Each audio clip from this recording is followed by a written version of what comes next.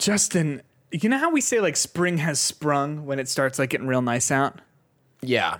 What if I said this? What if I said fall has flung? Because while it's not like cold out, it doesn't have that nice fall bite to it yet. The leaves are crunchy, the trees are red and orange, and like I'm fucking feeling it, dog. Yeah, I would say we get like 2 weeks of fall, and we are in it. We're in it right now, and it's 65 and 70 degrees. So like, I'm walking out the house with a coat, right, and then I'm immediately taking that off as soon as I get to my car. But you know what I'm wearing right now, Justin? I'm wearing jeans. Ooh, I'm wearing yes. jeans right now. Yes. And I'm comfortable. I love, okay, now this might be fucked up. I love a good jean. I would sleep in jeans. I'm glad. Like, why are we the same person except not? Are you really? Because when I go home after a hard day of work, Yeah. I'm wearing like, my slacks, Yes. my chinos, Chinos. my sometimes suit pants Yeah. even. And I take them off and do I put on sweats? You could, No. Justin, but I could. I don't. You could, but you don't. I put on the jeans. It's jeans. I And love I roll around in the I jeans. love denim. Okay, now this might be a controversial take. Okay, and here's the problem with this being recorded, and will be like it's recorded and it's forever, you know, And ever and ever. and like this is exclusively a conversation that's on the record. But you know what? I'm sick of hiding it. I'm sick of not living my truest self. I don't even mind like wet jeans. Like if you were to go like, okay, now wait. I'm not saying you're sitting here and I'm about to just pour a pitcher of water on me. I'm saying like, if I've got my jeans rolled up above my knees, right? It's like, it's summertime. I'm hanging out. Maybe I'm like at the beach or like on a boat with some people. Okay. And like, if those jeans get wet, like if I like hop in the water with those jeans on, I'm not like, that's not the end of my day. I'm not taking those jeans off. It's like, it's summertime, baby. Yeah, I mean, I would prefer wet jeans over wet like anything other pants, I guess. Like if I'm like walking into work and it's raining out and my dress pants are all wet, that's a problem. But I'm walking in jeans, people are just like, "Oh, you're an outdoorsy kind of guy." I think jeans are a good look. They feel good. Like the denim is like got this like soft, but also like it's got like such a nice texture to it. What I'm trying to say is I'm a fan of the weather. I'm a fan of the fits. And I'm a fan of the jeans. And I'll stand by it. Yeah. Okay. I have jean questions for you. Please. How many do you own? So this is actually, all right, Justin. This is actually interesting. Before our trip to Texas last weekend, I went to the jeans store because I was like, Old Navy? I went to Target because I was like, I needed more options, and also I used to work at Old Navy, and I just don't want to be there anymore. They know you there. You can't do that. Well, you're a different one now, right? It would be a different one, but like Target's right across the street from me, and I live in the cornfields now, so like we're going to Target. So I go to Target, and I'm like, okay, I should get like two. Like I need like two pairs of jeans. I bought a pair of black jeans, a pair of denim Levi jeans, right? Because they were on sale. And then I looked at what the weather was going to be like in Texas. And it was 95 all weekend. So like all weekend. Did not get a whole lot of use out of those. But I bought two pairs of jeans because I was like, I'm about halfway where I want to be in this like fitness weight loss journey that I'm on right now. I don't quite fit in the jeans that I used to have. And also, the jeans I used to have were like my high school college jeans. And I'm not like you've known me that whole time. I was like wearing the super skinny, super mega skinny Hot Topic jeans. Yeah. And like that's fine. Like it's a good look. I'm not saying skinny jeans aren't a good look. And these are like the slim cut jeans. But I just was like, maybe I can't have them be plastered onto my body anymore. Maybe I should get a looser cut. You know what I mean? Well, So I mean, why say- though? Like, I mean, if you can wear skinny jeans. Well, that's the Like problem because right now I can't. right now it's Okay, not there a you good go. look on your boy. All right, there you go. I don't know. To answer your question, I have about 4 pairs of jeans that I could wear like right now. If you were like, go get me some jeans to put on, I could do that. But I've got like maybe an additional 3 to 4 colored jeans for like festive. I've got these like purple jeans that are just Ooh. delightful for like a Halloween month also known as October. For a Waluigi costume. Exactly. But the problem, Justin, is, again, those are my high school jeans, and I'm not high school Peter anymore in that body. Like, I am in my brain, but, like, I'm not in that body anymore. Yeah. How many pairs of jeans do you have? Well, I have two. I love that this is where the podcast has gone. I know, right? But like, these are the real questions. People got to talk about this more. Agreed. I have two that I wear frequently, but I have 3 total. Okay.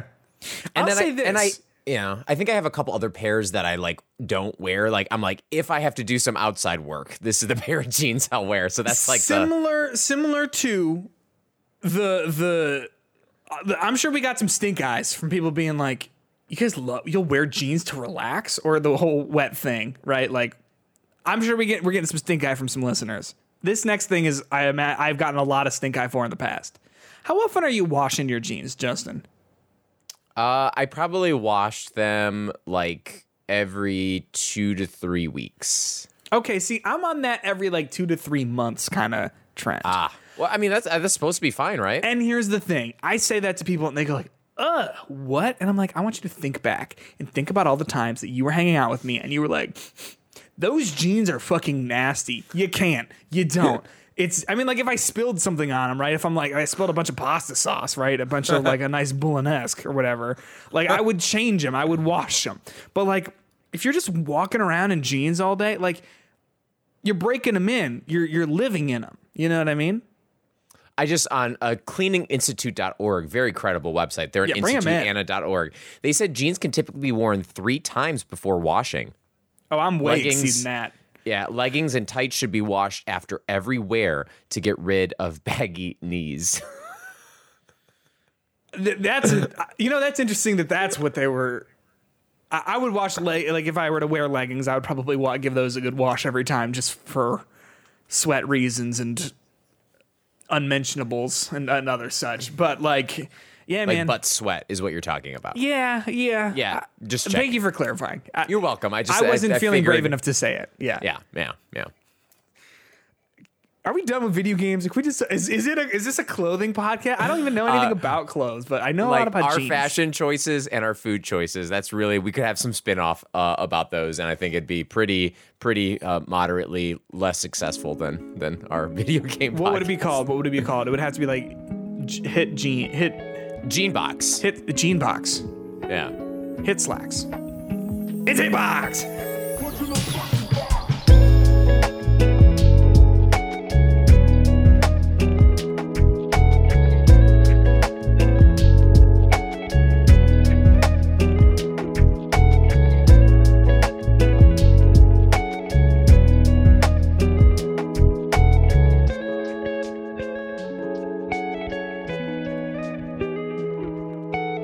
Oh, and then we could do Lunchbox. Oh, Justin, Lunchbox is a great idea. Justin, Lunchbox? The Lunchbox podcast. Welcome back to the Hitbox Podcast, episode number 115. My name is Peter Hunspedick. Joining me, as always, the Gene Man, Justin Makovich. How are you, Justin? I am doing great. Ironically, though, I gotta admit, I am not wearing jeans right now. I got some sweatpants on. But you look cozy. It's like a nice cozy Sunday afternoon. Thank you. Yeah, well, I mean, I'm still technically half in my my pajamas. I did fix my hair because we are recording this on the video, which you should check out our videos. YouTube.com/a bunch of random bullshit, or just search Hitbox. Yeah, it should show up eventually. But yeah, so I'm still technically in my comfies. But you did mention wearing them to bed, and like sometimes it's happened. It's just too much to take off, and I'm just like, hey, these are my pajamas right now. They're comfortable. I'm snug. I feel like I'm being hugged, right? Like, I'm not saying I'm like going to bed in jeans every night, but I am saying like if I'm camping, you know, or if like, whoops, you know, I'm spending the night at a friend's, like it's an overnight thing, and like, oh shit, I forgot to bring like additional pants. It's like, I'm just sleeping in these bad boys. You're good. You're good. It's good. And you wake up and it's like a blanket that lives on your legs. We're going to talk about video game news. Here is a preview of what's coming up. We have a major update to the Bayonetta 3 voice actor controversy. as soon as that episode went up, like the next 12 hours of last week, it was like, Just there's kept. a lot more context. Yeah. And I'm sure a lot of it aged super well with the new information. Silent Hill 2 remake has been announced along with a slew of additional other Silent Hill projects, and Sony provoked Bloodborne fans completely unnecessarily. We're going to talk about all that and more. Before we do, just going to give you a quick reminder. Go ahead and join us on Discord. Link to that is in the description. Post a 7-word review of a game you've been playing. I've been playing a lot, Justin, so I'm going to have a lot of 7-word reviews in the next few months here.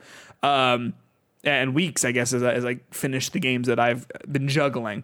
You can also find us on patreon.com/hitboxpod. You can become a $1 deluxe podcast. Just a $1 podcast producer. Get your name read in the show. Put it in the description of the episode. Or you can be a $3 deluxe podcast producer like Jay Knoll, like Dave Parker, for a shout out on the show, obviously. And then an additional 30-minute bonus episode every single week. $3 a month gets you all that. At this point, we've got like 16, 17, 18 bonus episodes. I don't remember where we're at, but like it's a good amount. Is what I'm trying to say. They're good content. We go all out. This week, we're doing a more in-depth talk about Gotham Knights. I mean, we're going to touch on it here, obviously. It's big news, but we're going to be really getting into it. If you're interested in that, go ahead and hop over there. If you can't support us financially, hey, no problem. Go ahead and support us by following us on Twitter at HitboxPod, giving us a review on Spotify, Apple Podcasts, whatever you're listening to this podcast on. With that all out of the way, Justin, what do you say we hop over to the Metacritic Roundup? Let's do it. Metacritic Roundup. All right, we got 2 games here in the Metacritic Roundup. We have the new Tales from the Borderlands. This is the Tales from the Borderlands was that a Telltale game originally? Yeah, that was a Telltale, the classic story one. I think it was one of the earlier ones that came out before there was just a million of them. Yeah, and so this is a sequel. Did you play that original one? I played like the first episode that came out. Like it was like a free. A lot of those are free. Yeah. Yeah, like the first episode, and they're like, buy more, and I'm like, no. I played a lot of those episodic games. Are like first episode is free, and then the rest you got to pay for, which was great because it did like. I would do those and be like, oh, cool, I'm not touching this. I got what I need out of this. Yeah, like, oh, got it. Well, this is a new one. It's not developed by Telltale, though. This is developed by 2K Games. It has a Metacritic score of 71 on the PC, and then it doesn't have scores elsewhere because that's just not the review copies that were handed out. It seems like this is a very fine one of those. If you like the writing in Borderlands, and if you like the gameplay of those, kind of puzzly, like choose your own adventure type Telltale games, then this is probably fine. I don't know. It seems like that's the general consensus, and not that anyone is like, oh, it's terrible, but mostly like, yeah, it's fine. It's one of them, right? Yeah, I think with games like this, I think this is like an older type of just like gameplay mechanic at this point. I think when I go back, and you can correct me if I'm wrong, when I went back to play like some of the original Telltale like Walking Dead, the thing that got me through that was not the moment to moment gameplay. It was the story. Yep. The characters. Liking them. And if anything, the moment-to-moment gameplay of walking around and looking for the 2 things to interact with the environment is not like the fun part of those games. It's just kind of like, I'm going to get through the plot to do this. That really is. So I replayed the first Walking Dead, last year with Elena. And while it is, I think, still a phenomenal game, just as soon as it's like, all right, go walk around, it's just comes to a halt, know? Yep. Yeah. And I think this game seems to be like that again. It's going back to that older gameplay mechanic of stuff. And it seems like they tried to do a couple of fun little mini games and stuff in there that aren't really fun or hard or add anything other than just a diversion or something like that. Mm-hmm. So I think this score makes me think of 2 things. First of all, those old Telltale games aren't really enough anymore, even a style of that. We need more than that. Yes. The second thing is that based on like our fantasy draft this year, people just don't like a lot of these like narrative games don't seem to review that well anymore. And not that a 70 is a bad review score, but like when's the last time a narrative based game like this scored over a 90? Over a 90? I mean, like, I'm trying to think. Like, I'm trying to think about like the big narrative games of the past while. forever. I mean, The Quarry. I mean, not that that's like a huge one. That was like I think in the mid 80s. Right? That was pretty okay. If that even. Wait, why is there not a score for this? Oh, 78 on Xbox, 74 on PS5, 79 Which on PC. I think is low, if you ask me. Looking at I've been that. meaning to replay that, but yeah, and then what was the other one? Until Dawn. Until Dawn. That 79. was similar with that. So it just seems like these games aren't like I always expect them to be really well reviewed, specifically after thinking about how popular in Game of the Year discussion things like Walking Dead was when it first came out. Yeah, which by the way had an 89 on Metacritic. Walking Dead did. Yeah, which is great. Like, and it really with review scores, like few things score over 90. Like, I think that like that's like asking a lot of a video game. But yeah, I guess I'm always surprised at how like I would expect these games to score a little bit better than they actually do. So this is just it seems to be hey, it's a 70. If you like these kind of games, it's a good okay one. I think it's tough because it is one of those things, right, where like, of course it's a video game. And not to be that kind of person who's like, it's not a game because you're watching a lot of cutscenes, right? Like, not to be that guy, but I think that people have certain expectations of what they would want out of a video game, and like people who like this sort of stuff, I think is a smaller niche. And I would say that like, if you're trying like to hang your game's hat on the story, it has to be really good, right? Like the writing has to be great, the characters have to be solid, the performances have to be solid. Like, and there's so many different places where that can go wrong. You know what I mean? And I mean, like, and I think some of the best story games tend to think a little bit more outside of the box in terms of the actual like gameplay and mechanics and stuff. So like, you know, like The Last of Us, let's say that like the first one particularly, that one is lauded, right, as like this is maybe one of the best written games ever. Like the performances are so solid, like the writing is great, and that could be like you could fit that game into a Telltale formula, right? Like it's not hard to imagine that game as a choose your own adventure, whatever, right? But I still think it might suffer because it's like, yeah, but like the mechanics are pretty simple. Like it's just like it's all just narrative choices and stuff, you know? And I just think like with games like that, for me, I like to have the breakup of like you are doing a story beat, then you do the mission with that kind of stuff to like just kind of break it up so I'm not like doing the same type of like story interaction stuff. Much is why like, you know, like a game like God of War, even like a game like that has gameplay that's fine. Like I think it's okay, like it's nothing like to write home about, but you have that gameplay with a story like that, and those two things just like kind of like are in concert with each other to make it like a good experience. I never really get sick of one thing, whether it's the story or the gameplay. But when it's just the story sometimes, and there's not a lot to do between missions and things like that, I think that's like a game like what new Tales from the Borderlands seems to be lacking. And also, so I just did a few searches of like some of those like really big narrative games. I looked up like Heavy Rain and Detroit and The Wolf Among Us and Walking Dead. So like I said, Walking Dead had an 89 on Metacritic. Wolf Among Us is the second closest one, which has an 83 on PS4 and 80 on PC. And then everything else wasn't able to break even 80. So like I think Heavy Rain had like a 79, like all of these games, Until Dawn 79, same thing, right? All of these games get really close and are received well generally, but like, it seems like the caveat to recommending a lot of these games is like, well, watch the trailer first and see if these sorts of characters are what you can get down for, you know, 10 hours or so. And if not, then maybe skip it. But yeah. Other game here in the Metacritic roundup is Gotham Knights. On PS5, it has a 69. Awesome. On Xbox Series X, a 68, and PC, a 66. Judson, I have played a fair amount of Gotham Knights for work, and I have many thoughts on it. So would you say your thoughts are in line with these Metacritic scores? Yeah, I would probably give this a 6 out of 10, or a 5 maybe. it's people are like taking Gotham Knights into the street and like kicking it to death and inviting their friends to come over and start kicking too. It is not that bad. Take that as the statement it is. Bare minimum. It is not that bad. It's fine. It is. I think it would have been a really good game in like 2008 or 2009. I think the biggest problem with this game is that it's not an Arkham game and it's not developed by who makes it? Rocksteady? Yeah. Yeah. It's not made by them. It's WB Montreal. And this game looks like an Arkham game.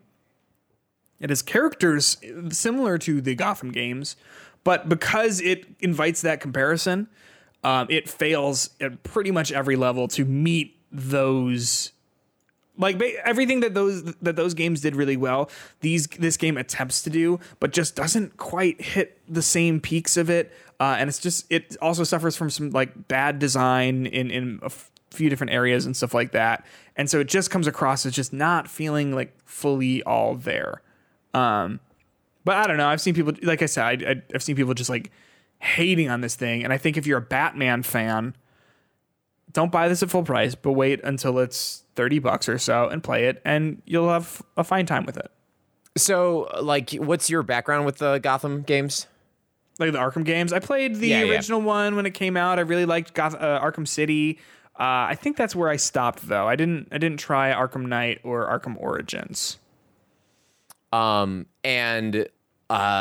Did you like what you played of that game or? I loved them. I'm not really a Batman person or even really a DC person. Like, I know them.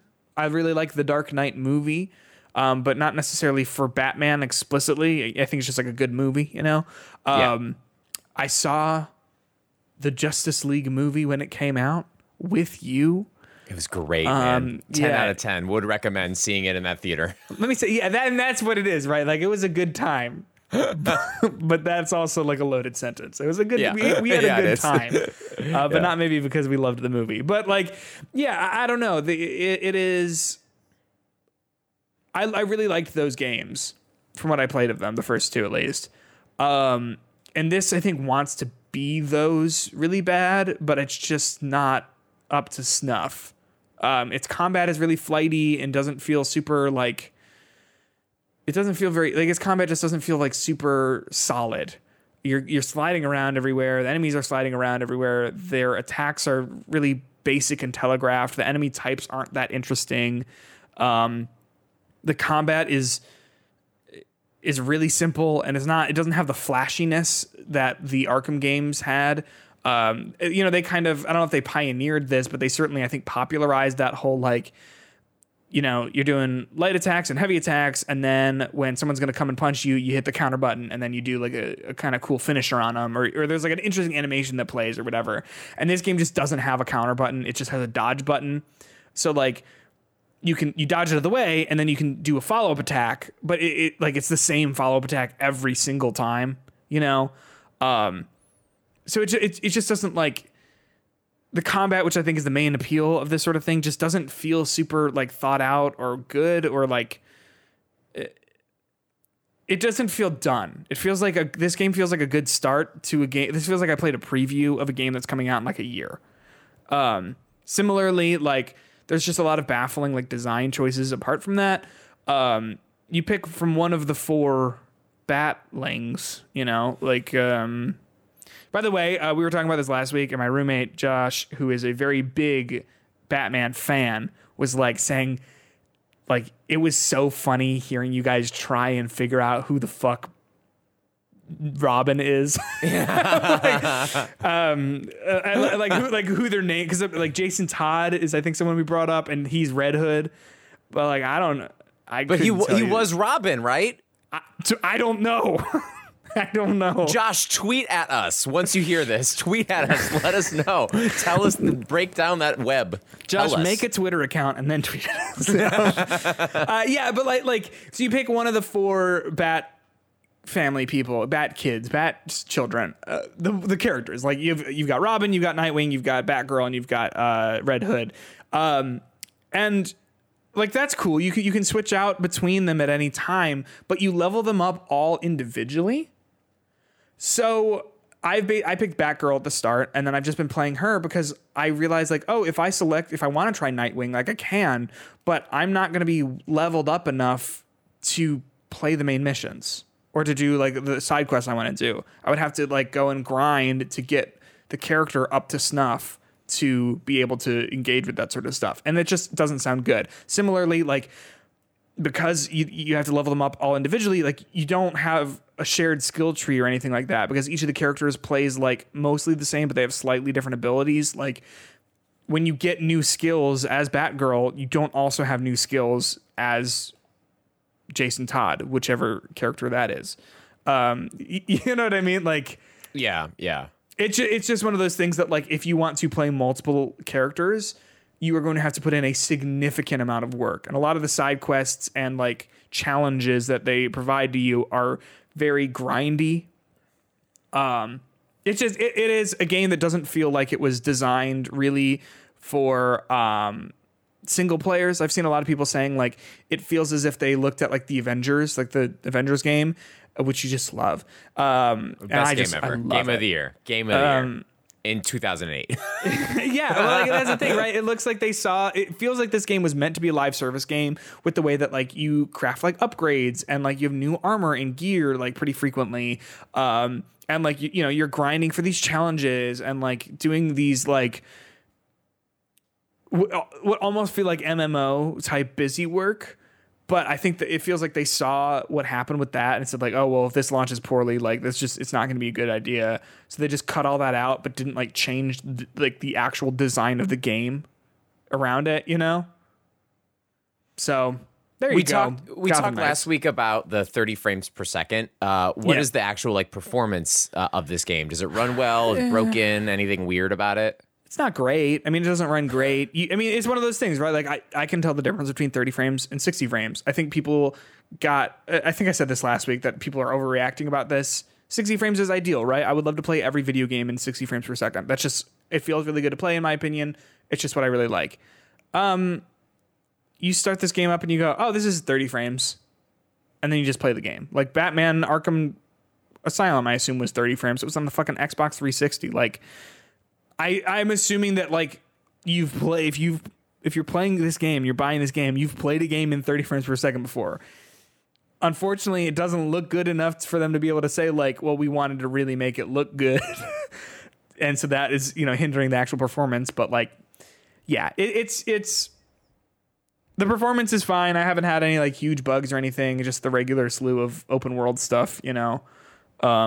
Is the frame rate consistently 30 or does it drop below that? It struggles. I haven't had it like really chugging, but like you can tell when like things, you have a second where you're like, oh, and then it's like back to normal. And you're like, okay. Yeah, all right. Okay, we're all good. Are we all cool? Is everything fine? Like, are you sick, PlayStation?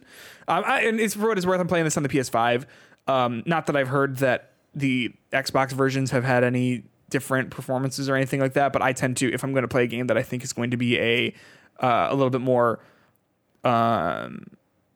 technically demanding, I tend to play those on Xbox, but it just worked out that I was doing this on PS5. But well, and I mean, any consolation, that's the highest Metascore on the PS5 for whatever that means. Yeah, by a single point, or from Xbox, then beats PC. I mean, in the case of this number, an important point. You know what I mean? A very important 69, yes.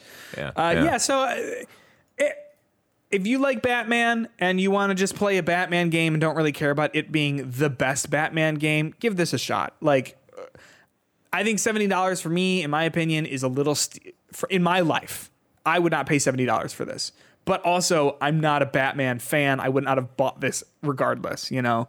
But I can imagine, like, the only reality really where I see myself buying this, like where I would have bought this if it wasn't for work, is if my friends were like, hey, we want to play this game. The other unfortunate thing is there's only 2-player co-op right now. They said within the next month, they're going to give a free update to incorporate 4-player co-op. But I have a theory. The reason it's only 2-player co-op is because they couldn't figure out how to get it to work 4-player and not just kill like tank. And I think that I will be curious to see if that comes, and if it does, like how it's going to perform from then on out. But I'm still interested to play this game, but I think you're right. I think this is like a wait for a sale kind of game. I enjoyed all the other Arkham games, and I think that while this one's clearly not an Arkham game, it still has that DC Batman universe that I love so much in it. Your face though scares me. I don't know. Like, I guess like I'm just not a DC person, so I can't really like I would not be able to speak to like if this is a good DC story or not. Like, let me say this: they talked about when they announced like, hey, the reason this is going to be 30 frames per second, whatever. They were like they tried to like brace everyone by saying like, well, there is going to be ray tracing support, which I don't know about all that. It's not a very good looking game. Like the environments look pretty good, but like the character models look a little like early Xbox One, where it's like it looks okay. Like they probably could stand next to like the Gears of War people and like look good, but like I don't know about all that in terms of like the graphical fidelity being what was the cause of that. But they also said like in order to be able to deliver this rich, detailed world. And Justin, there's nothing in it. There's like 80 people in all of Gotham City. There's like cars you only need driving 80 around. people to have a party. There's But cars. there's like cars driving around. Can you hijack them? No, Get in there? but you do have the Bat Cycle, and you can drive around, and that's kind of fun, I guess. But like, I felt like with something like Spider-Man, the PS4 game, like.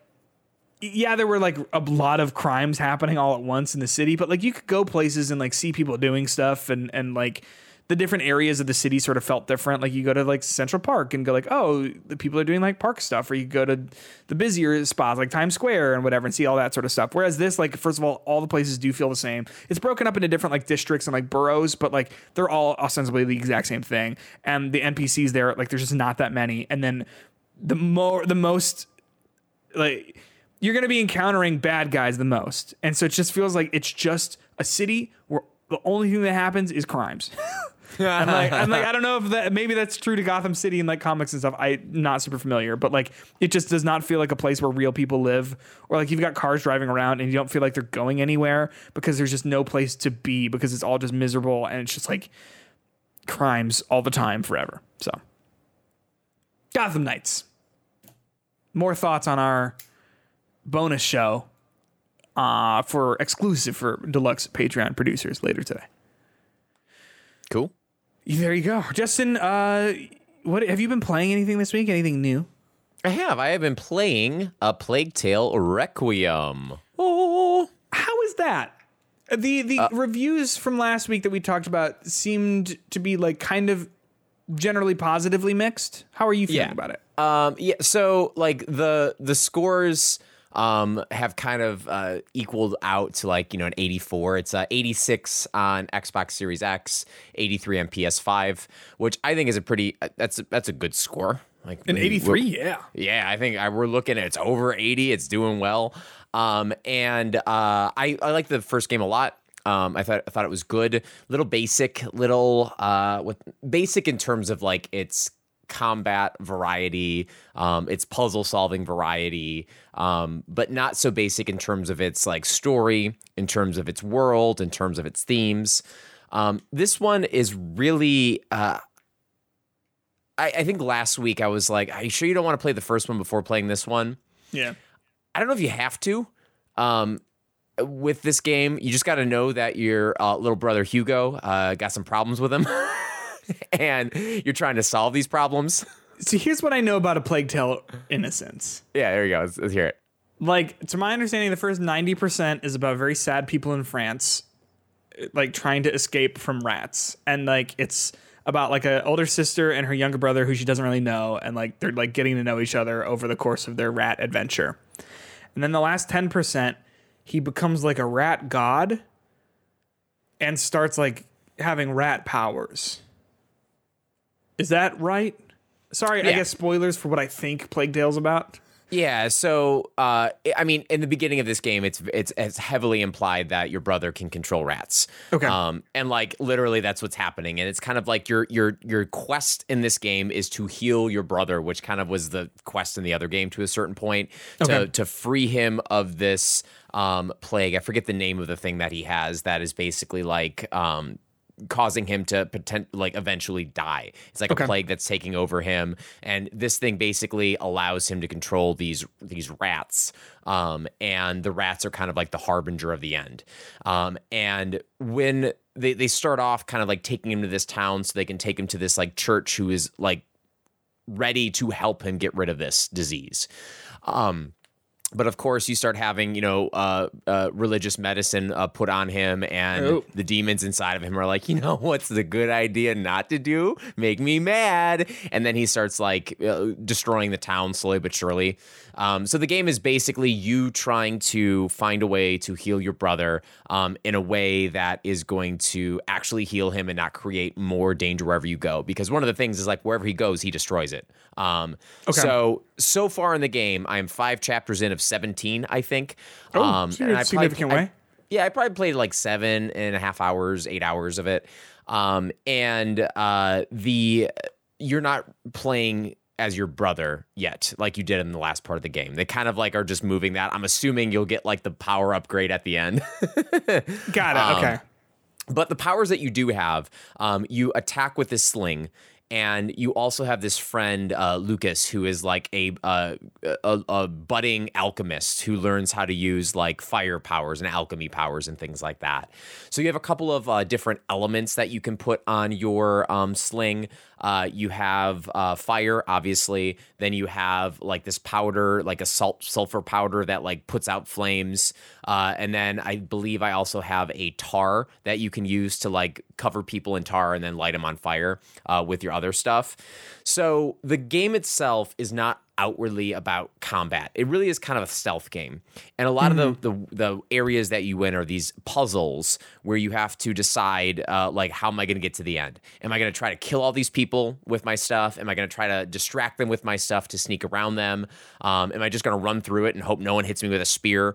And you're actually rewarded like points, these like passive upgrade points for how your play style is. And a lot of the game is like your character, Amicia, who is this like pretty like strong and cool girl character.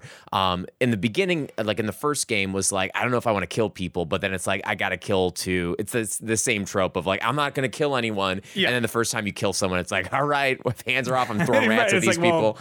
Well, now we're going to kill a lot of people. Yeah. But this one is really like playing up on that. Like you have this like moment when she's going through PTSD and like, is like, I don't know if I should kill these people. I don't think I can handle this right now. And she keeps like saying, like your friend keeps saying, you're okay, you're shaking, are you fine? You fine? And she's like, I'm not fine, I can't do this anymore.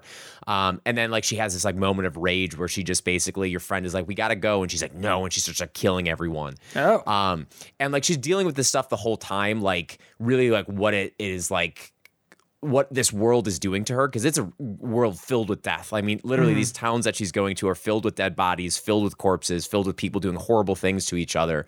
And like she is there trying to like protect her brother, who is also being like possessed by like a demon plague. So like her brother is also doing these like horrible things and that she's witnessing, and she's like trying to protect her brother, but like should she be protecting her brother? Like is that really the right thing to do, or is she causing more death and murder to people? So all these things are being played out, and I think the story itself is like fine. I think it's like really hitting that initial incident point. I know I'm like 5 chapters in, but it's really hitting the initial incident point of them trying to find an alternate way to solve her brother's illness.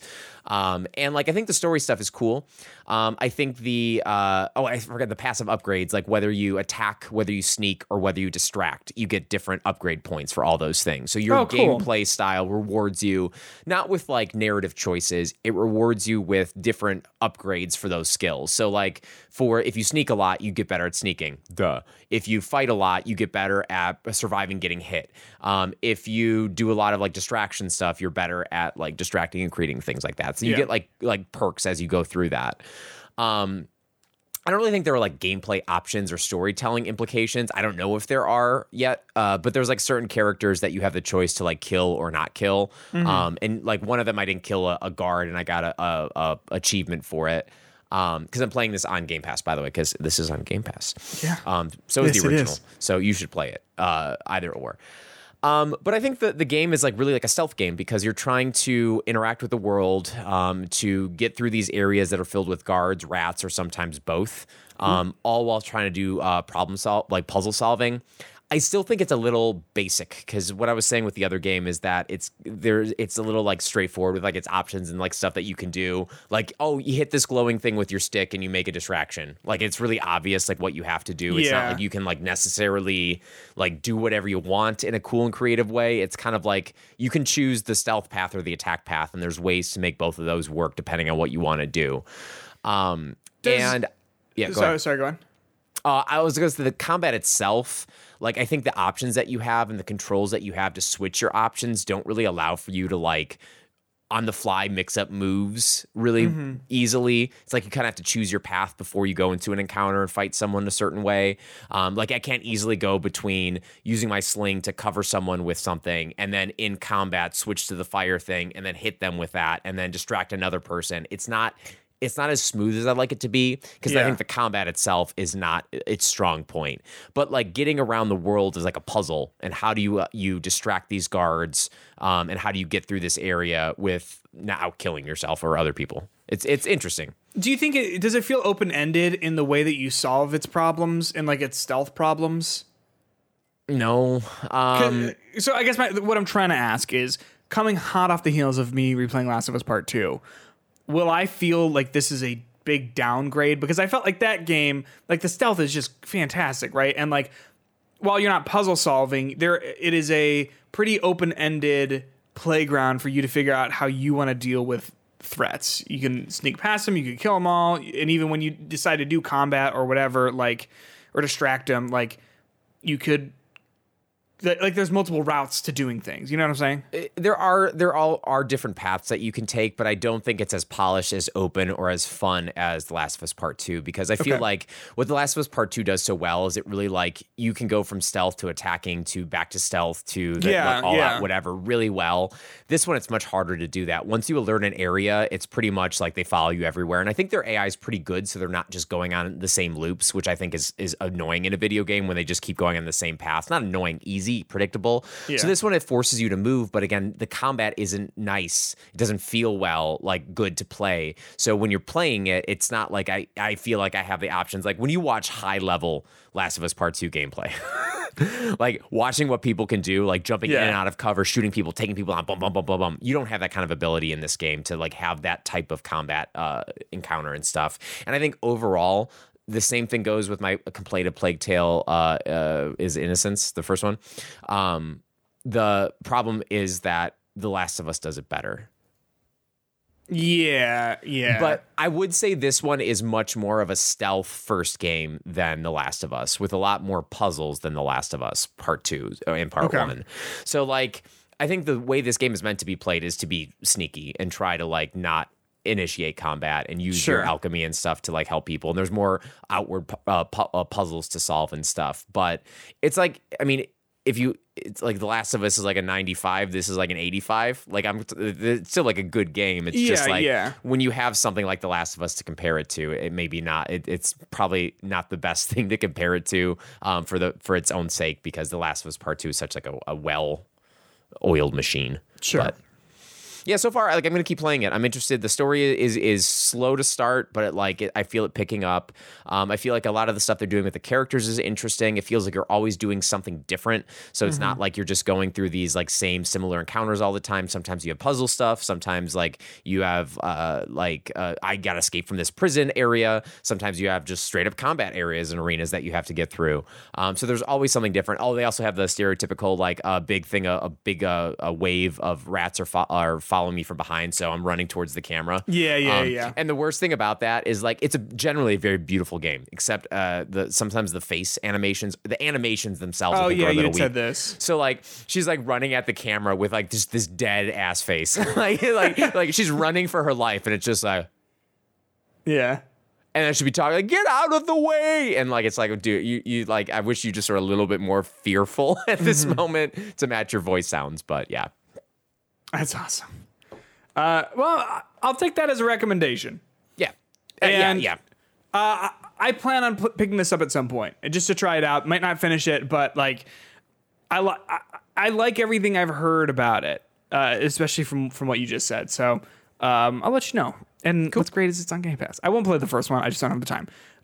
But so it goes. Sometimes you jump into the sequel. Justin, I got a chance to play a preview of Dark Pictures anthology, The Devil in Me. This is the final version of this, the final chapter of this series. You know what I'm just saying? Like the final the game anthology. In this, yeah. My written preview for it is going up on Monday. So by the time you listen to it, you'll have 2 days to read and just keep rereading my preview, which is on GameSkinny.com. And it is the final, like I said, it's the final rendition. How the hell would you say this? The final entry. Yeah, there you go. In the Dark Pictures anthology. And it's more of that. They've added a handful of things that I'll be curious to see how they play out in the full game. But I sort of feel like it might be a little too late. For example, each of the characters has different items on them, which makes sense because you might have your phone on you, which can serve as a flashlight. I might have my wallet on me, which can serve as whatever, right? Like a multi-tool or something. But basically in application, there were two scenes where two things that you used. One character has a business card that he can use to unlock drawers, and one character has a camera tripod which he can use to knock down things that are out of reach. And I like that in concept, but in practice it was basically just to solve linear puzzles. Whereas I feel like the possibilities that could promise is something you unlock a file cabinet as one of the characters in one scene, and then later on, if you did or didn't do that, that will be, someone will have access to the contents of the file cabinet. You know what I mean? But the way it was presented in the game, and I played about an hour and a half of it, did not seem to be doing that. It seemed to just be another form of linear puzzle solving. But I don't know. I haven't really liked the Dark Pictures games that much. I don't know why. I guess I do know why they don't really hold a candle to Until Dawn or The Quarry. I think the fun part about The Quarry and Until Dawn is that it's about teenagers, and because they're children, you can really excuse a lot of cringeworthy dialogue, right? Or bad decision making, because you just go well, they're kids, so whatever. Whereas when it's adults, which have been the main cast of Dark Pictures, the cringy dialogue doesn't feel like an homage to bad movies. It just feels bad. You know what I mean? Yeah. What is the gist of this one? If it's not a kid camp kind of thing, so, what's the point? You are a team of 4 or 5. You do a local ghost show. You know what I mean? Exploring ghost stories and whatever. And you get invited to this mansion, which is a recreation of some sort, or it's a hotel of a recreation of this horrible serial killer. It's a history. It's a museum for this serial killer who killed a bunch of people. And then turns out the curator of the museum seems to be crazy and evil. I don't know if that's true. I wasn't able to get the whole story in this preview, but it's sort of what I pieced together from trailers and stuff like that. Basically, it's it's more leaning into Saw, the Saw movies, where you put people in traps and stuff, and they're trying to get out of little rooms and things like that. But I don't know. It's one of those things where I found this whole series to be pretty disappointing and underwhelming. The Quarry was, I thought, a breath of fresh air, and I was that gave me hope that the next Dark Pictures stuff would be good, but this preview like didn't really instill a lot of confidence in me. If anything, it just made me like, I'm gonna play it because I'm reviewing it, and I find them to be generally enjoyable as like just a fun concept of like, if I do this, then this happens. Like I always find that to be fun and an interesting conversation topic, but like I've not walked away thinking about those games really at all, other than in the same way that I did with Until Dawn. But was this preview just the full game or part of it? Just an hour and a half. So it was like cool. mid section sort of. It basically was when like the shit started hitting the fan. Do you know what I mean?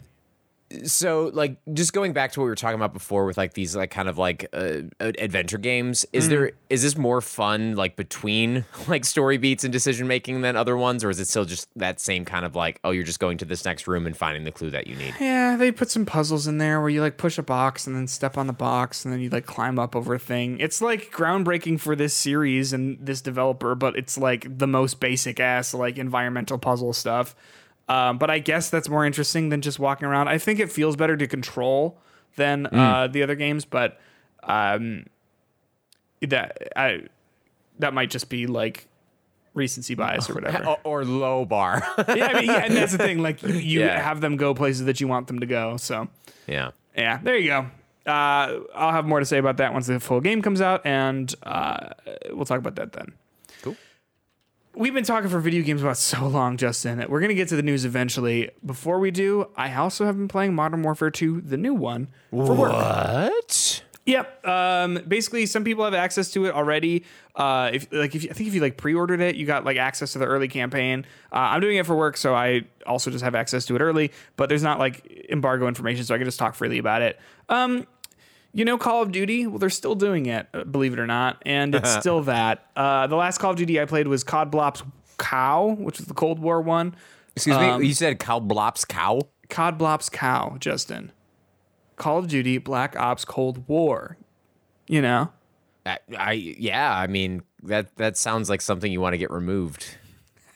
Your COD Blops are, yeah. And that was like fine. I didn't like it very much. I thought the story was just like gross, and I think the story is even grosser. Here's a scene where there's a section where you are playing as Mexican Special Forces, and you're chasing a guy who is fleeing from Mexico into the United States over the border wall. So you climb up over the border wall, and your character goes like, "Hey, probably shouldn't do this. We don't have any jurisdiction in the United States." And the guy who's in the other guy who like you're running around with is basically like, yeah, but like we don't want to let this terrorist get away. So these two guys go over the wall, go into the United States, and start just pointing their guns at civilians because this guy's like running through these houses, basically being like, where the fuck did he go? And so what ends up happening is you have the prompt to like hold LT, like left trigger, to de-escalate civilians or something like that. You know what the left trigger does in Call of Duty? Isn't that aim? You aim your gun. So you just like try to point your weapon at civilians, and they're like, okay, fine. Like, sorry. And they go back in their houses. And then you end up busting through someone's house, into someone's house, because you think that the bad guy went in there. And then the people in there are like, what the fuck are you doing in my house? You have like automatic weapons, like holy shit. Like they're freaking out. And so there's two guys and a woman in there, and the guy that you're not controlling grabs the woman, and he like throws her into another room, and he comes out and he's like, where the fuck did he go? And then the two guys are agitated because they think you're an intruder in their house. So they pull out guns and point them at you, and then you kill them both, and then you move on. And like the reaction to that is just like the other guy's like, oh shit, like we got to get medical out here, like we got some civilians injured. No, they're like mega dead in a pool of their own blood in their house that you entered illegally because you don't have any jurisdiction. It's just and that's not even like a plot point. You know what I mean? No one's like, holy shit, that was so fucked up what we just did. It was just like a thing that happens and then you move on. And I don't know. It just feels gross to me. I don't know. Do you know what I'm saying? What is the story generally about? Like, does it follow specific characters, or you're chasing a terrorist who has American missiles? Basically, is like the inciting incident. You find these you are like trying to get to this terrorist bunker in the Middle East or something like that, and then you break in and he's not there, but they left some missiles there that have the United States flag on them, so it's clear that they like someone dealt them a missile, which is a big deal, right? And so you're just like, it's a globe-trotting adventure where you're chasing this terrorist. And Soap is back, and Commander Price is back, and Ghost is there. And Ghost is so, like... It's insane to me that Ghost is the main character and protagonist of a game and, like, a good guy. Like, the whole time he's just, like, he's irritable. He's not a team player. He's a rogue agent. And he wears a fucking human skull on his face. Like... It's just so wild that he's the good guy and he's like the guy that you're rooting for. I don't know.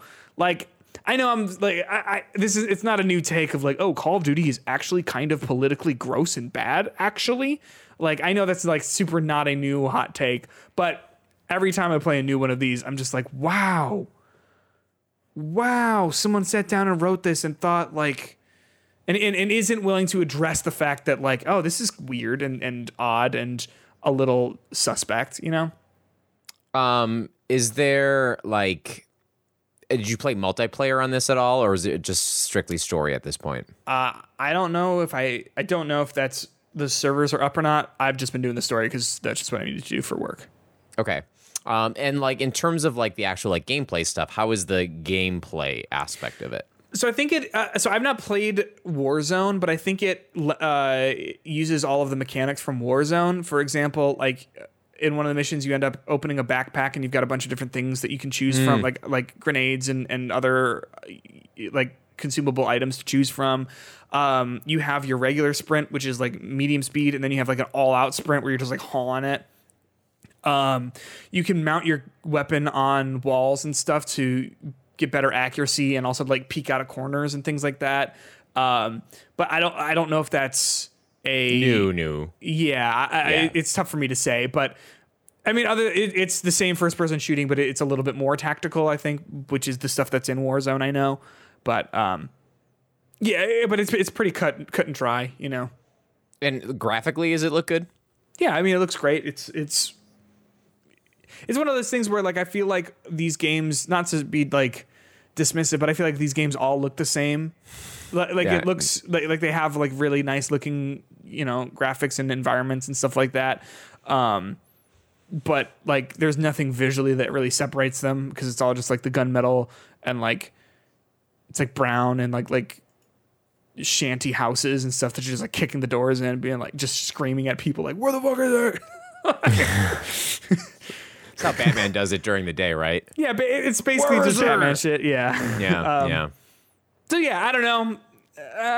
I've seen some people saying like, I'm really enjoying the campaign so far, and I'm sure it's good if you like Call of Duty campaigns, but it just for me like feels weird and like not so good in my opinion. But that's just where I'm at, like in terms of like thinking about the American military and stuff like that. And even there's a point where they do talk to a terrorist and they say like you're a terrorist, like you're the head of the world's biggest terrorist organization, and then the guy says like I could say the same thing about you, like about the American military, which I think is a very interesting point that would be interesting to grapple with and talk about. And then they just go like fuck you, and then they move on. It's I think frustrating because like it's clear that they're willing to bring that up and like talk about that, but it's not, they're not willing to like actually have a conversation about it other than just like making the bad guy say it and being like, yeah, because it's never brought up in a way that's like, isn't that a good point? It's just like two sides of a different coin, you know, or of the same coin or whatever. So it's like they grapple with the ideas, but they just don't execute it in a way that like actually makes the idea anything other than just a line of dialogue. It's like they just mention it and then they move on, being like, well, we talked about it. It's like, no, we didn't talk about it. You just mentioned it. Good enough. Exactly. Right. Yeah. So there you go. Modern Warfare 2. If you like Modern Warfare, the first one, like the original ones from back in the day, or the one from 2019, you'll probably like this. I'm not trying to poo-poo on all your fun. That's just how I feel. You want to talk about the news? Let's do it.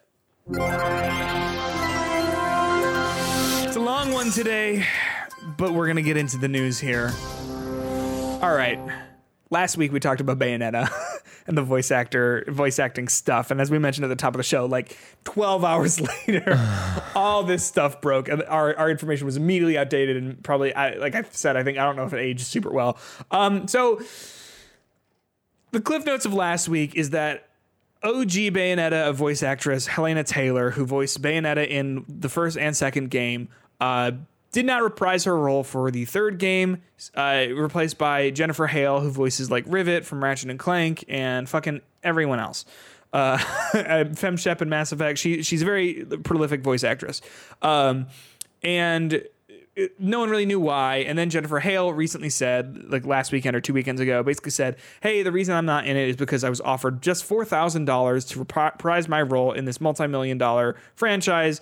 And she feels that it was an insulting amount of money for her work and all that sort of stuff. And then people then turned to Jennifer Hale, Jennifer Hale, and said like, hey, what's up with this? Like, you're kind of like leaving your friend out here to dry, or another voice actor out to dry. And she basically said like, I can't really talk about it, but like, you should all know that that's not what I'm about. And then Kamiya is the name of I forget, Hideki Kamiya, I think is the name of like the Bayonetta executive producer. He's very well known for he works on Platinum Games. He's very well known for like being like abrasive on Twitter and whatever. Basically had a response saying that like Helena Taylor's response statement was like untrue and like disgraceful and all this sort of stuff. That's where it lay last week. Now, Bloomberg's Jason Schreier reported saying that that people at Platinum Games have disputed what Helena Taylor said. And so there are multiple sources who talked to Jason Schreier, and multiple different publications were able to corroborate some of that information. And so VGC, in an article titled Sources Dispute Bayonetta Voice Actors Claims Overpay Offer by Andy Robinson, they wrote this. According to people with knowledge of the situation, as well as documentation reviewed by both Bloomberg and VGC, Platinum intended to hire Taylor last summer. It's claimed that Platinum sought to hire Taylor for at least 5 sessions. VGC's sources suggest it could have been as few as 4, with each paying $3,000 to $4,000 for 4 hours in the studio. This would have brought Taylor's total fee to $15,000, Bloomberg reports, as VGC can corroborate via our own sources. One person with the knowledge of the deal claimed to VGC this represented a significant increase on Taylor's fee for the second game. According to Bloomberg, the voice actor responded by asking for a 6-figure sum as well as residuals on the game, a claim Taylor strongly denies. VGC's sources echoed the residuals claim but did not mention a requested sum. So Taylor has since reached out and said that the statement that her being offered more than $4,000 is completely untrue and an absolute lie and, quote, a complete joke. So that's what we know about this so far. If last week suggests anything, we're going to find this whole case is going to be broken open in 3 hours after we record this. Justin, what's your take on this? What's your take on this idea that maybe Helena Taylor lied and all this sort of stuff? I mean, the positive way to look at this, it's an argument in perception of what was actually offered and how it was actually offered to them. I'm not going to sit here and say that I know for a fact that Helena Taylor is lying. I would hope that she's not lying and that this was her perception of whatever the offer was. Mm-hmm. I also believe that this seems to be what was offered to Helena Taylor from the Bloomberg report, the VGC reports, like all that. That's what Platinum offered, at least. And I want to kind of take a step back from last weekend where I was really going off about talking about how there's a big issue in video games if even if it's the industry standard to get $4,000, that's what voice actors are making for their work on a game like Bayonetta. And again, the fact that what would be 15,000 they said for this, like that's minimum, not like minimum. Like that seems better you know, like for what they were asking, but like it's really hard to tell this price stuff. So I'm really hoping that this is just a perception issue on Helena Taylor's part, that she took part of what their offer was to be something that it wasn't. No contract was filed or whatever, and then that's how this whole thing happened. I do feel like if that's the case, attacking Platinum does seem like a very like odd choice. You know, like for her to be like that, like boycott the game and everything. So I don't know. This is just like a story that keeps getting more complicated, and I don't know if we'll ever find out what the truth is. But I still think the way to find out the truth is just be transparent about how much you're paying your voice actors, and voice actors should not be NDA'd not to say how much they got paid for something. I will say this. Someone brought up, I think Luke Plunkett from Kotaku brought up, like, it is very unlikely that Jennifer Hale is under NDA about her salary. Like, that would be extraordinarily odd and like a major warning sign, right? I think sometimes, I mean, hey, no shame if you don't want to talk about your salary. That's not a problem. But I think people took that also at face value. I think there was a lot of taking everything at face value, and I think that, you know, that's fine to just trust people, I guess. I guess it's fine. I do think it is important to then ask why, and then to go talk to multiple people to hear about it, right? And this whole situation to me just feels very like, oh, this sucked on every front. Like, it feels like everyone said a little bit of truth and a little bit of lies, and like, I don't know who said what or what ended up happening, but I know that, like, you all go ahead and deal with that. Like, you go ahead and deal with that. Helena Taylor said, she told Video Games Chronicle, "I'd quite like to put this in the rearview mirror and leave the whole bloody franchise behind. So I think I'll just let my video stand. I spoke the truth." It seems like she said all this, basically middle fingers, like, I'm done with video games or done with Platinum Games. Goodbye. I'm going to go do my stage acting. And like, that's fine. Go ahead. Do that. Like, please. Whatever makes you happy. But it just seems like a very odd, like, as soon as anyone started asking more questions about this and like went to talk to Platinum and whatever and was like, hey, what do you think about this? And she's like, it's a fucking lie. Get out of here. It's like, okay. Like, sure. That's fine.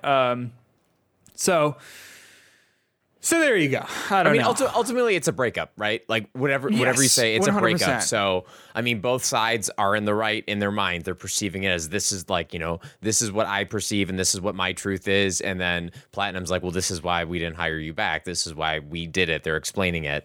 And, you know, a lot of times it's easier to sit back after the fact and like reflect on it and like think about what happened rather than like in the moment. If Platinum really did offer something like that, show me the emails, friend. You know, give us some proof. Let's get this like information out there. I always like, backing up with emails, letters, things like that. Unless they're phone calls, and that's why, just remember what you type is always out there. Or what you record on a podcast regarding wearing jeans to sleep. Justin, let's talk about Silent Hill in general. What do you think? Let's do it. So there was this Silent Hill, what did they call it? Intermission? Transmission. Transmission is what it was. Yes, excuse me. Silent Hill Transmission. It was like a 40-minute showcase for a bunch of new Silent Hill content coming out of Konami. Let's talk about these things individually, I think, instead of all at once. Yeah. The really big one is that there is a Silent Hill 2 remake in development, using Unreal Engine 5 exclusively for the PlayStation 5 and PCs by Bloober Team, known for making the Layers of Fear franchise, the Blair Witch game, and The Medium, a game best game ever. It's a game 10 ever. out of 10 you know, would it is. recommend. It's certain, like, it is one of the games ever. You know, it is a game. it's one of the, yes, it is a game. They've got this like 3-minute trailer of James, I think Sunderland is his name, walking about, having a quick walkabout in Silent Hill, seeing all the monstrosities and whatever. It's just a teaser trailer. We don't have any sort of information as to when we can expect this. I imagine in 2023 at the very earliest. What's your takeaway on this Silent Hill remake, friend? I'm interested in it. I think I would want to go back and play Silent Hill maybe. I think it looks cool. It looks cool graphically. I know you have a lot more disdain for Bloober Team's work, because I remember like last week you're literally like, I hope it's anything other than Bloober Team saying that they were the ones doing it. Yeah. So like I think they get horror, they get the psychological atmospheric horror stuff, and I think you never played Blair Witch, right? Nope, it's on Game Pass though. Yeah, it's hard to recommend, but the last chunk of that game is really filled with psychological, cool first-person environmental storytelling stuff that I think is really unique. It's like a good way to take Layers of Fear and mix it with like first-person kind of like narrative. Because Layers of Fear is much more like a haunted house of that game. Like people say like walking simulator and have that be like kind of a derogatory term. I don't think it is. Like, I think it's just a genre at this point. Like, the idea of like a walking simulator obviously is a joke, but like that game, there's no mechanics. You're totally it's a haunted house. You just walk and you go like, huh? Because like you go to a real haunted you go to like one of these haunted houses all over the Chicagoland area, and it's like, hey, you're walking around, you're doing your thing, but like you're not going to get hurt. You're not in danger. You're just kind of exploring it and just like loosely taking the stuff and waiting to be like spook scared. It's just you walk into a room and someone goes bah, and you go and then like you move on. Yeah. But going into the Blair Witch thing, they did a really good job of meshing those jump scares with the narrative and the structure of the story and like what the character was going through. And I think Silent Hill is so much about like the emotional turmoil of the main character and like kind of like dealing with trauma and like his psychoses and like all that kind of stuff. So I think I still think that I would trust them to do some of this stuff. I think they're right now the ones who seem to be doing the most in this genre. And I know like the medium's not perfect by any means, but if you're building off of another game as highly regarded as Silent Hill, like I think it'll be interesting. It'll be good. I'm excited for it. I would have, I mean, like, I obviously respect your opinion. I would have to probably 100% disagree with like almost everything you said about like, I don't think they get horror. I don't. I think that they do not do a good job of meshing what makes something like psychological horror interesting about how having the internal feelings of a person and making that into a physical manifestation somewhere. I think that the medium, if you called that Silent Hill whatever, I would like it feels like a Silent Hill game in that they tried to make one because it's all about like her trauma. It's been a long time. It's all about like her trauma and all this sort of stuff, right? Like I don't disagree that they tried to do that. I just don't think they were successful really on any front. I think that like Silent Hill 2 is so like it is so deep in there, and every single thing that happens, there is a layer of like importance to, and nothing is by coincidence or happenstance or anything like that. For example, the Silent Hill 2 was the start of like the sexy, horrifying like monster nurse enemy in Silent Hill, in the Silent Hill series, that's just shown up in every game since. And like the reason they're in that game is because James' wife passed away 3 years before the start of the game and had been very sick for several years before that. And so like the man had some weird, like had some sexual issues. You know what I mean? Like there were so many issues in his life, and he had so many of these frustrations that you have this like nurse with like this sexy body, but it's got this horrifying, horrific face, and like it moves so unnaturally. And it's one of those things where like it means something, right? Like at least my interpretation, it's like he has these desires, but at the end of the day, they feel monstrous to him. They feel fucked up to him because he's like, I have these desires that these things that I want, but my wife is sick, right? And then I feel bad about wanting these things that my wife can't give me and whatnot. You know what I'm saying? Mm-hmm. It feels like every single level of that game, meaning is put into it. Whereas I just don't think that the Bloober Team is able to do that really on any front. They tried to do similar things with things like the medium by giving the main character Marianne check out that poll. The main character from the medium's name I got in this fucking noggin of mine. She like has like a relationship to like the main villain, the Maw, the big like monster, but like it's not like, it feels like she doesn't have a true firsthand connection to it. Whereas like all the stuff in Silent Hill is very like personal and stuff like that. And I worry too about like even the idea of remaking Silent Hill 2, even apart from Bloober Team. Have you played it? I have not. It's really weird because it's bad. It's hard to know if it's bad on purpose or if it's bad in it to be off-putting, but like the combat's really janky and like feels bad. And there's a reason for that. James is not an action hero. He's just a guy, you know? So he doesn't know how to fight monsters.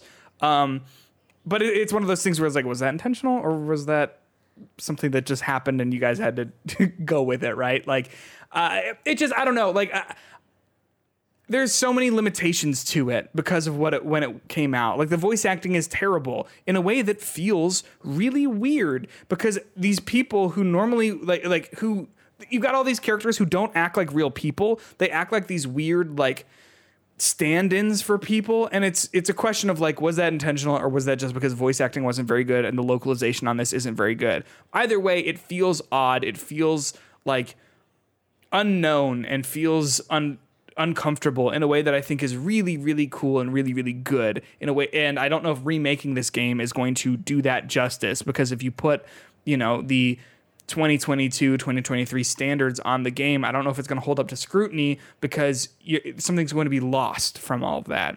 Similarly, they said that I think they're going to be doing like a third person over the shoulder perspective.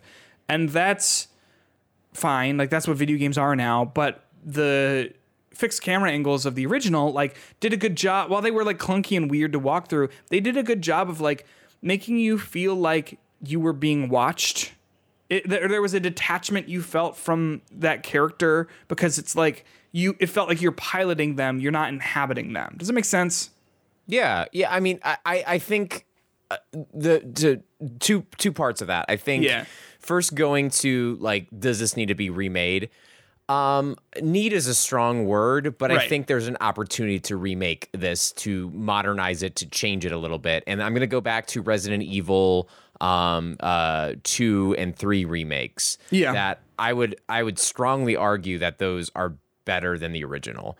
In terms of atmosphere, in terms of playability, in terms of getting people in 2022 to play this game. It's very fair. Very fair. And Silent Hill came out in 2000. I think 2002. Silent Hill 2.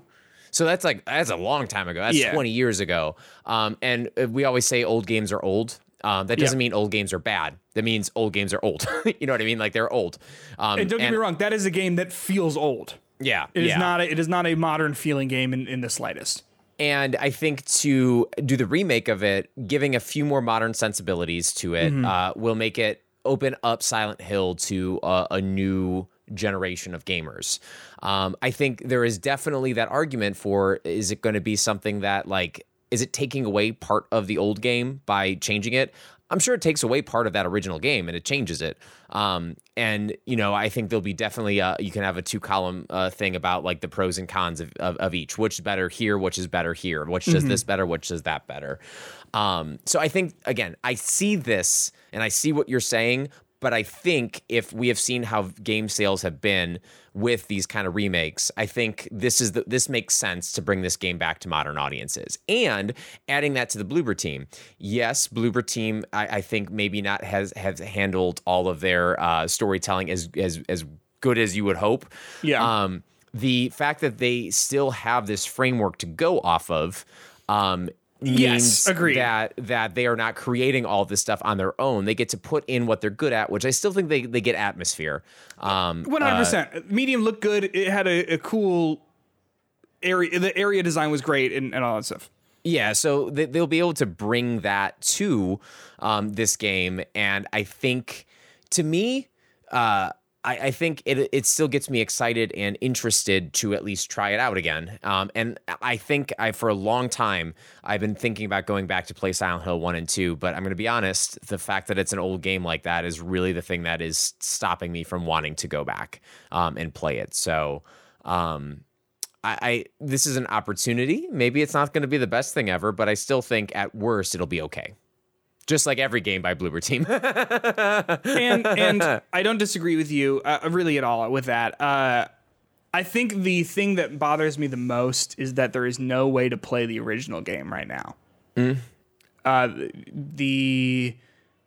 If you want to play the original game as it was first released, you need to have a PS2, which is pretty easy to find, and then a copy of the Silent Hill 2 disc, which is really hard to find. They'll ring you for $100 or so, which is just unfortunate. People have talked about emulation. I'm not sure how well Silent Hill 2 emulating is, or if that's something people even want to touch because of the sketchiness of legal whatever with emulation.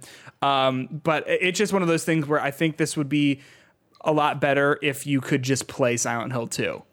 But you have to play the remastered version, which is not great for a whole lot of reasons, but I digress. There are 3 other Silent Hill games announced here. Silent Hill Townfall, Silent Hill F, and Silent Hill Ascension. Townfall and F are being worked on by 2 different studios. We just got little teasers for them. One of them is published by Annapurna Interactive, being developed by No Code. They made Observation and something else. Well-received games. And Annapurna, I think, has a pretty good track record of solid titles that they publish.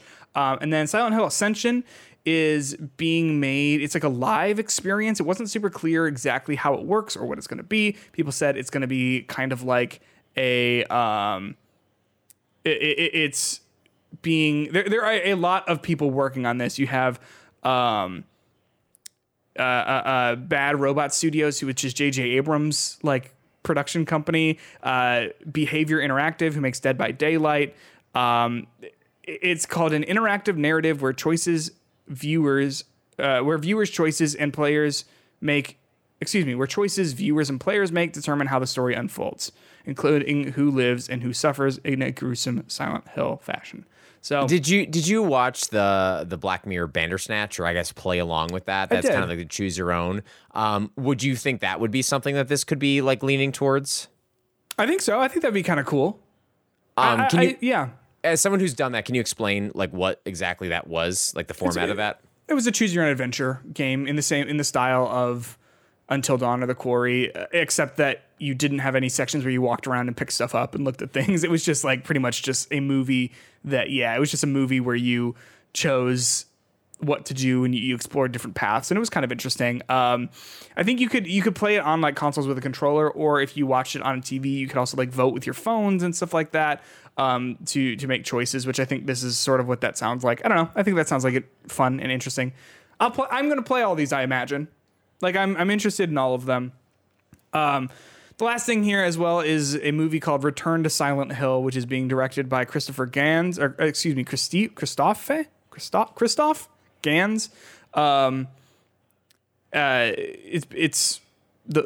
being made by the people who made the original Silent Hill movies, which I don't think were well received by really anyone. But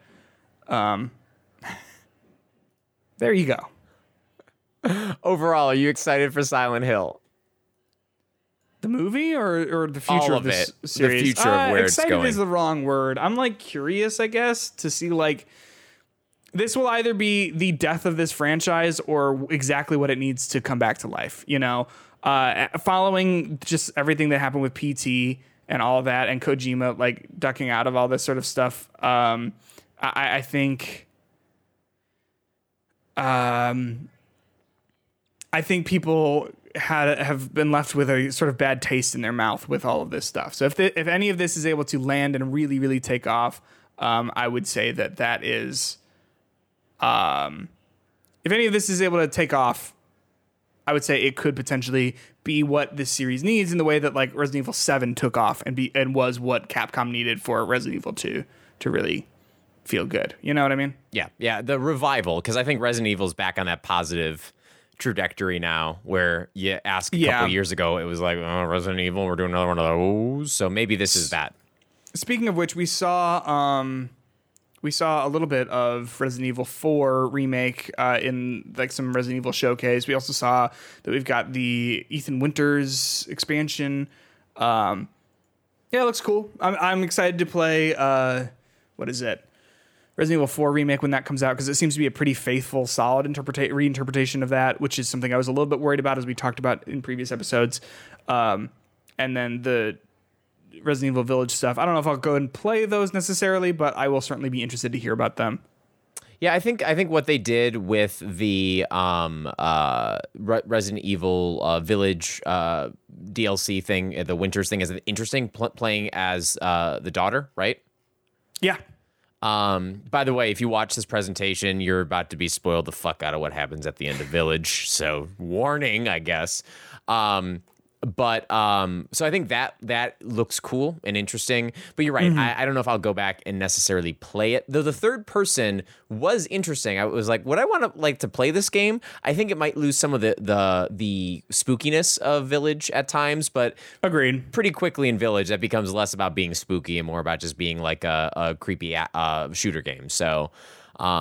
I think that could be enough to get me to go back to it potentially, because I did really, really, really like Village. Surprised me how much I like that game. But I think for Resident Evil 4, this is why I think remakes are important, because I have tried, Peter. I have tried my darndest to play that game again. I own it for everything you could own it for at this point, except for a PS2, because I don't own a PS2. Oh. And it came out for PS2, right? Or is that PS3? PS2, right? PS2.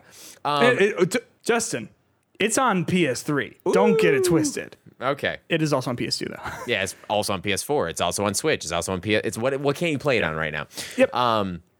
Actually, the first time I had it was for GameCube, so I still have those double disc GameCube versions. Yeah. Look at that. But so I wanted to play this game. I just cannot get past the controls, about them being the worst controls I have ever played in my. Not the worst, but they're bad, and they do not translate well to 2022 gamers. So I think that with the cool graphics on top of it, that first Village scene looks as creepy as ever. And I think they have a cool new thing. It doesn't make sense logically that your little knife can block a chainsaw, the chainsaw, a little counter. Yeah. So that makes that maybe a little less scary, maybe, but. I think, but as you're saying, it looks like it's pretty faithful. And I think if you watch the end of the stream, they show a highlight reel of all the other parts that are coming up. And they pretty much have, I see almost shot for shot, all the other parts that are coming out, that you have in there, from your creepy Colonel wearing hat guy with the giant robot thing to every little thing that you'd want in your Resident Evil 4 game. So I think they are going to do it, and I think they're just going to make it look good. And I think that I'm excited. Yeah, I'm actually really excited for this. This instilled a lot of confidence in me where perhaps before there wasn't a whole lot. Yep. Let's talk about Game Pass for a moment. Can we talk about Game Pass for a moment, Justin? Oh, let's talk about Game Pass. All right. So we have not been covering the blow for blow fight that's been going on between Microsoft and Sony, and the different regulatory boards of the world trying to figure out if Microsoft buying Activision Blizzard is going to be good or bad for the industry or not. I think we've pretty definitively said how we felt about it. That it seems like it's a pretty good idea. It seems like it's probably fine. Xbox wouldn't be a monopoly simply by buying these two studios. That just completely ignores the fact that there are thousands of other studios out there, and there are a lot of other giant AAA studios and whatnot. And Sony has been pretty hypocritical with a lot of this stuff. But based on some of the wording in some of the documents and things like that have been going around with this whole thing, it sort of has come to light that Call of Duty can't be on Game Pass for several years following prior agreements that Activision and Sony have had that basically would bar Call of Duty games from going on Game Pass. That Microsoft has made it clear that they are interested in honoring those deals. Basically, a footnote in the documentation says the agreement between Activision Blizzard and Sony includes restrictions on the ability of Activision Blizzard to place Call of Duty titles on Game Pass for a number of years. So basically, it seems like even if Microsoft would buy Activision Blizzard, those games might not be coming to Game Pass day one like so many other games that, by so many, I mean all other Microsoft-owned studio games do. How do you feel about that, man? I think that Microsoft is secretly being like, oh, darn.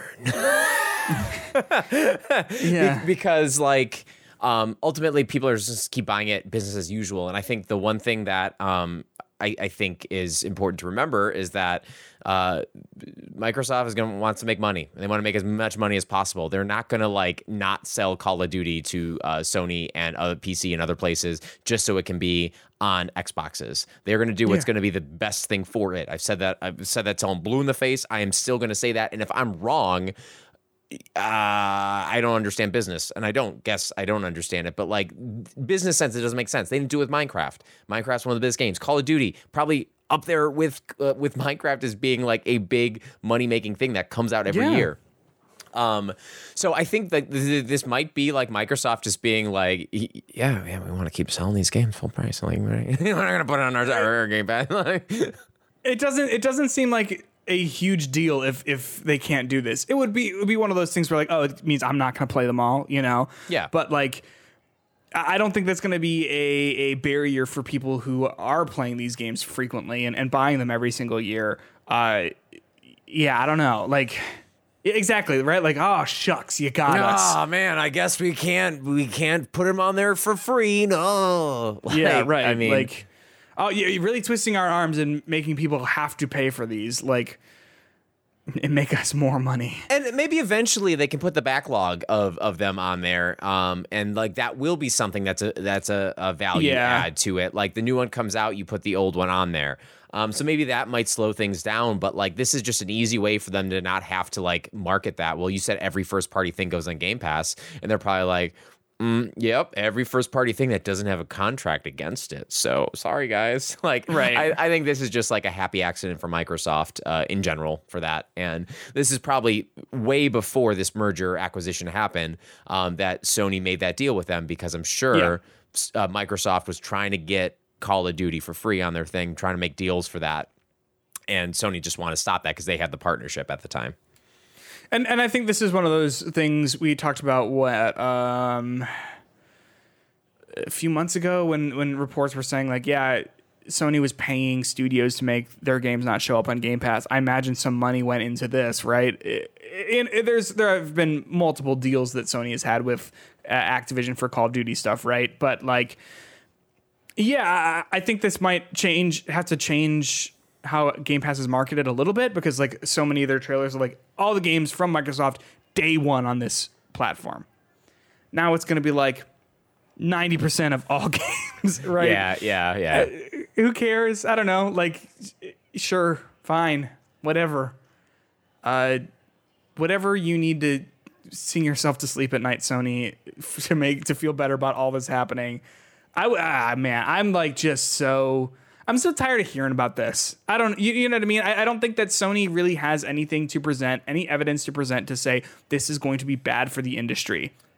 But I don't think it's just Sony like doing this. I think this is like when you have the organization that's like doing this investigation, they're like present stuff, and then Sony's like, well, if we don't, like, that looks bad. Like, it's just like copyright law. Like you're protecting copyright laws that sometimes you don't want to sue that little person, but you have to do it to keep your copyright. So they're just doing that because they were asked to, or like this is what they're asked to present. So they're trying to make an argument for it.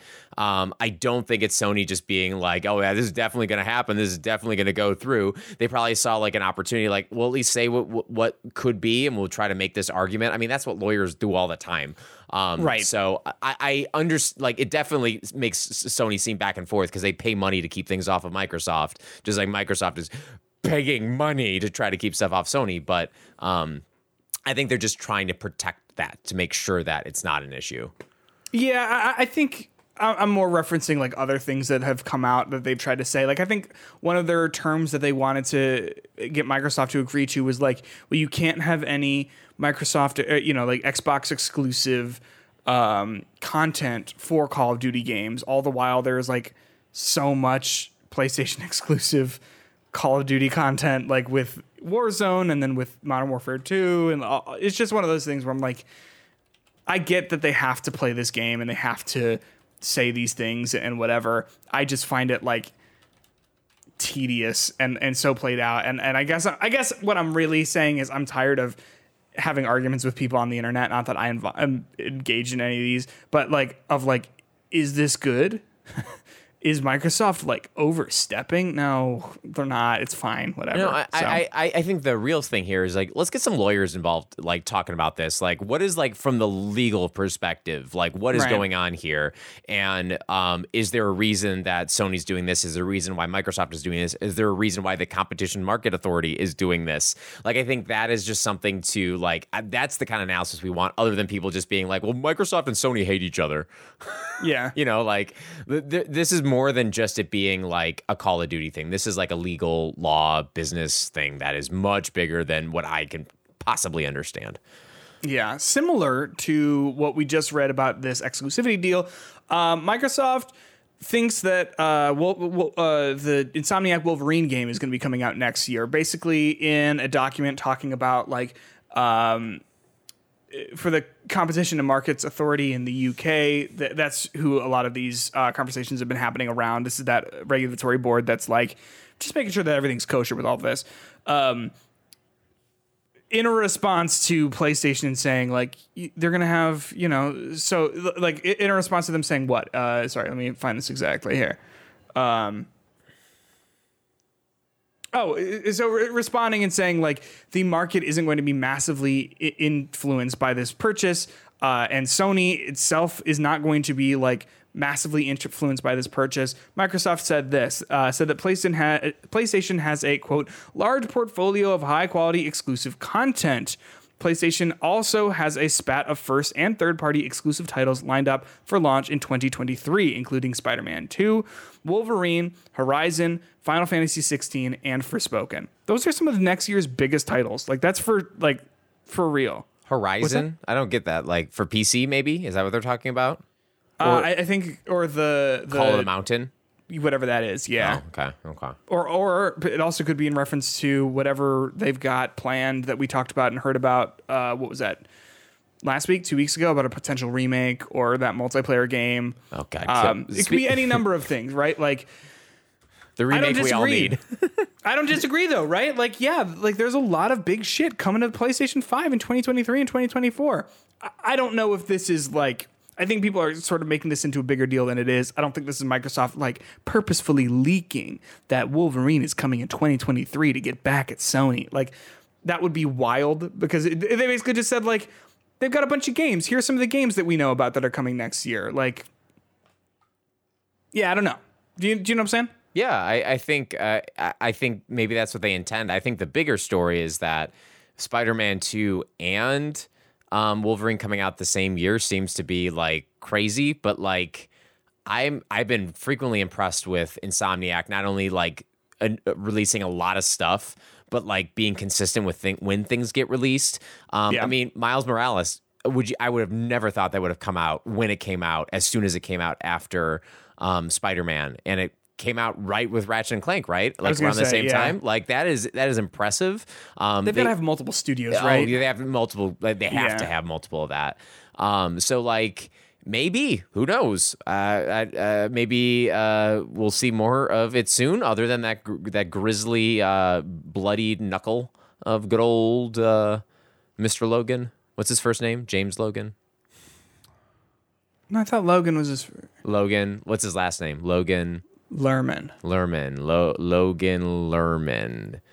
Logan Lerman is an actor. This is at the part of the podcast where Josh is once again screaming at it, needs to create a Twitter account and correct us. Agreed. If you, dear listener, know what the fuck Wolverine's real name is, it's not Logan. I think they just call him Logan. I don't know. If you know what it is, tell us. don't care. I do care. I'm saying like I don't care to look it up right now and have to wade through like 8 Wikipedia pages to be like, well, technically, and like, all right, whatever. Not that interested. I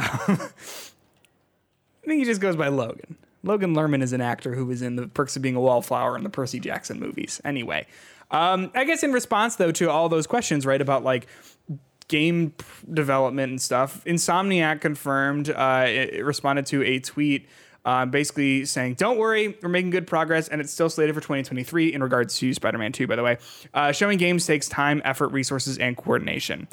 They really hit the nail on the head there in just like such a brief statement about people want trailers of games, right? People want to see these games as they're being worked on. But to make a trailer like that looks good and finished and like has like clips from the video game looking like it's done, you need to have it takes so many resources that you could just spend working on the game. Like, there's just no reason to do that unless you need a big unless you're trying to like fill a big showcase. We'll see this game when it comes out or when it's ready. You know, like if they're still on slate for 2023, as they say, like I'm all good for that. I'll see a trailer when it comes out, and it's gonna be good. I mean, even speaking of what you said, like they this week released more of the Final Fantasy 16 trailer, like a bigger, deeper dive into it, and it looked good. Like, and I remember that first trailer that came out for it, and it looked like a little like this looks a little like framey issue. Doesn't look that like it like it didn't look as impressive as this one did, and that's just part of the development cycle. Like, you show your game when it's ready. Don't like just show it. People are gonna buy this game, friends. Yes. Let me tell you something about it. If I'm confident about one thing next year, people will buy this game. Yes, I would say that is true. One more thing about Sony. Like Sony and PlayStation are different like entities. You know what I mean? The same way that Xbox and Microsoft are different entities. Like Sony's the parent company. PlayStation is the company within Sony.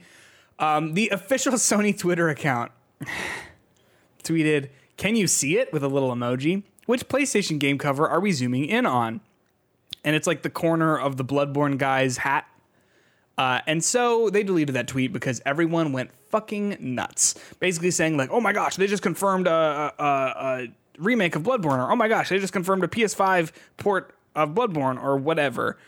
Because they just mentioned Bloodborne. What do you think? I think they just tweeted about it and didn't know what they were getting into, because Sony and PlayStation, like I said, are different like arms, you know? And I imagine that maybe Sony as a whole doesn't understand the fanaticism around that game in the way that PlayStation does. You know what I mean? I mean, you know me and my conspiracy theory shit. I hope this is like just like cheap marketing to get people to talk about this, to like start drumming up people talking about it. Sure. Like, you know, I've been proven wrong before with this kind of stuff, but I mean, how simple is it just to put something like that to get people interested in it? And like, worst case scenario, people just talked about it for a weekend. Best case scenario, they're coming out with a remake of Bloodborne. But best case scenario, let's talk about games I still don't think need to be remade. I want to see Bloodborne 2 before I see a remake of Bloodborne. I'm sorry, you want to see Bloodborne 2? Oh, yeah, right. Yeah. I mean, like, yeah. People get, like, people have been so weird about Bloodborne in wanting that 60 frames per second patch. And, like, I get it. I played it this year. It doesn't run the best. And the load times definitely leave something to be desired. And, like, there's places to be improved, right? If you're going to do a remastered version of that game. I'm not trying to say, like, it's a perfect game that, like, doesn't need to be touched. And, like, I get why, like, people want that. But I don't know. It's a perfectly playable good game. You know? Yeah. Am I wrong? No, you're right. I mean, are we gonna get a remake of Dark Souls? That's not just the remaster of it. Are we gonna get like a true remake? Come on, let's get the original Dark Souls again. Let me not beat that game for the 30th time. Start that up again. Like, that's the thing though, right? Like, do we even need that? I don't know. They could just make new stuff. Bloodborne 2. I think people would be way more excited about Bloodborne 2 than Bloodborne Remastered or PS5 patch or whatever. Yeah. You know? Oh, yeah. I don't know. Whatever. I just think that I think they just like shot themselves in the foot for no reason on like a Tuesday afternoon. Like, oh fuck. Like, getting everyone riled up. Or they were like, oops. I mean, that's the thing. Like, I think a lot of people assumed that, but then the fact that they deleted the tweet, I think, means like, no. You delete nothing on the internet. We found it. We found the tweet. We know it. We know what you've done, Sony. We got it. Well, hey, you know what we're not deleting? This whole episode. At least I hope. Yeah, wait till we save it. Yeah, maybe I'm not gonna actually keep talking about this because I'm not gonna jinx it. What I'm trying to say is the episode is over. Thanks so much for listening. As we said at the top of the show, you can join us on Discord. Link to that is in the description of the episode. Support us on Patreon, patreon.com/hitboxpod. Just like Dave Parker, Jay Null, you maybe. Follow us on Twitter at hitboxpod. Give us a rating on Spotify, Apple Podcasts. Whatever you're listening to this on. Google Podcasts, is that even a thing? I don't know. Don't have an Android phone, unfortunately. Can't tell you. What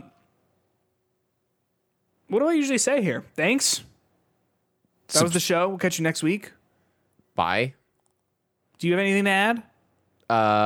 No. 2 + 2. 4. Easy. 4 + 4. 8. Easy. 4 + 2. 6. Easy. 6 + 4. 10. Easy. 72 × 12.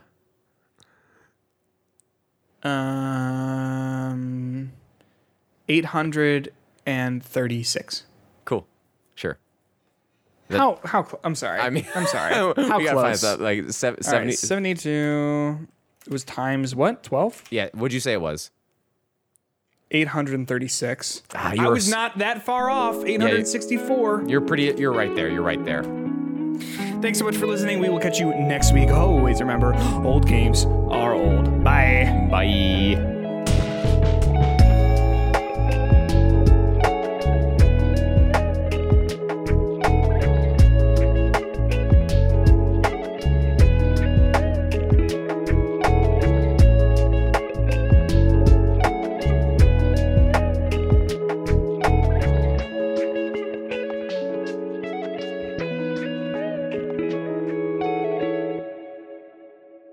I'll stop recording.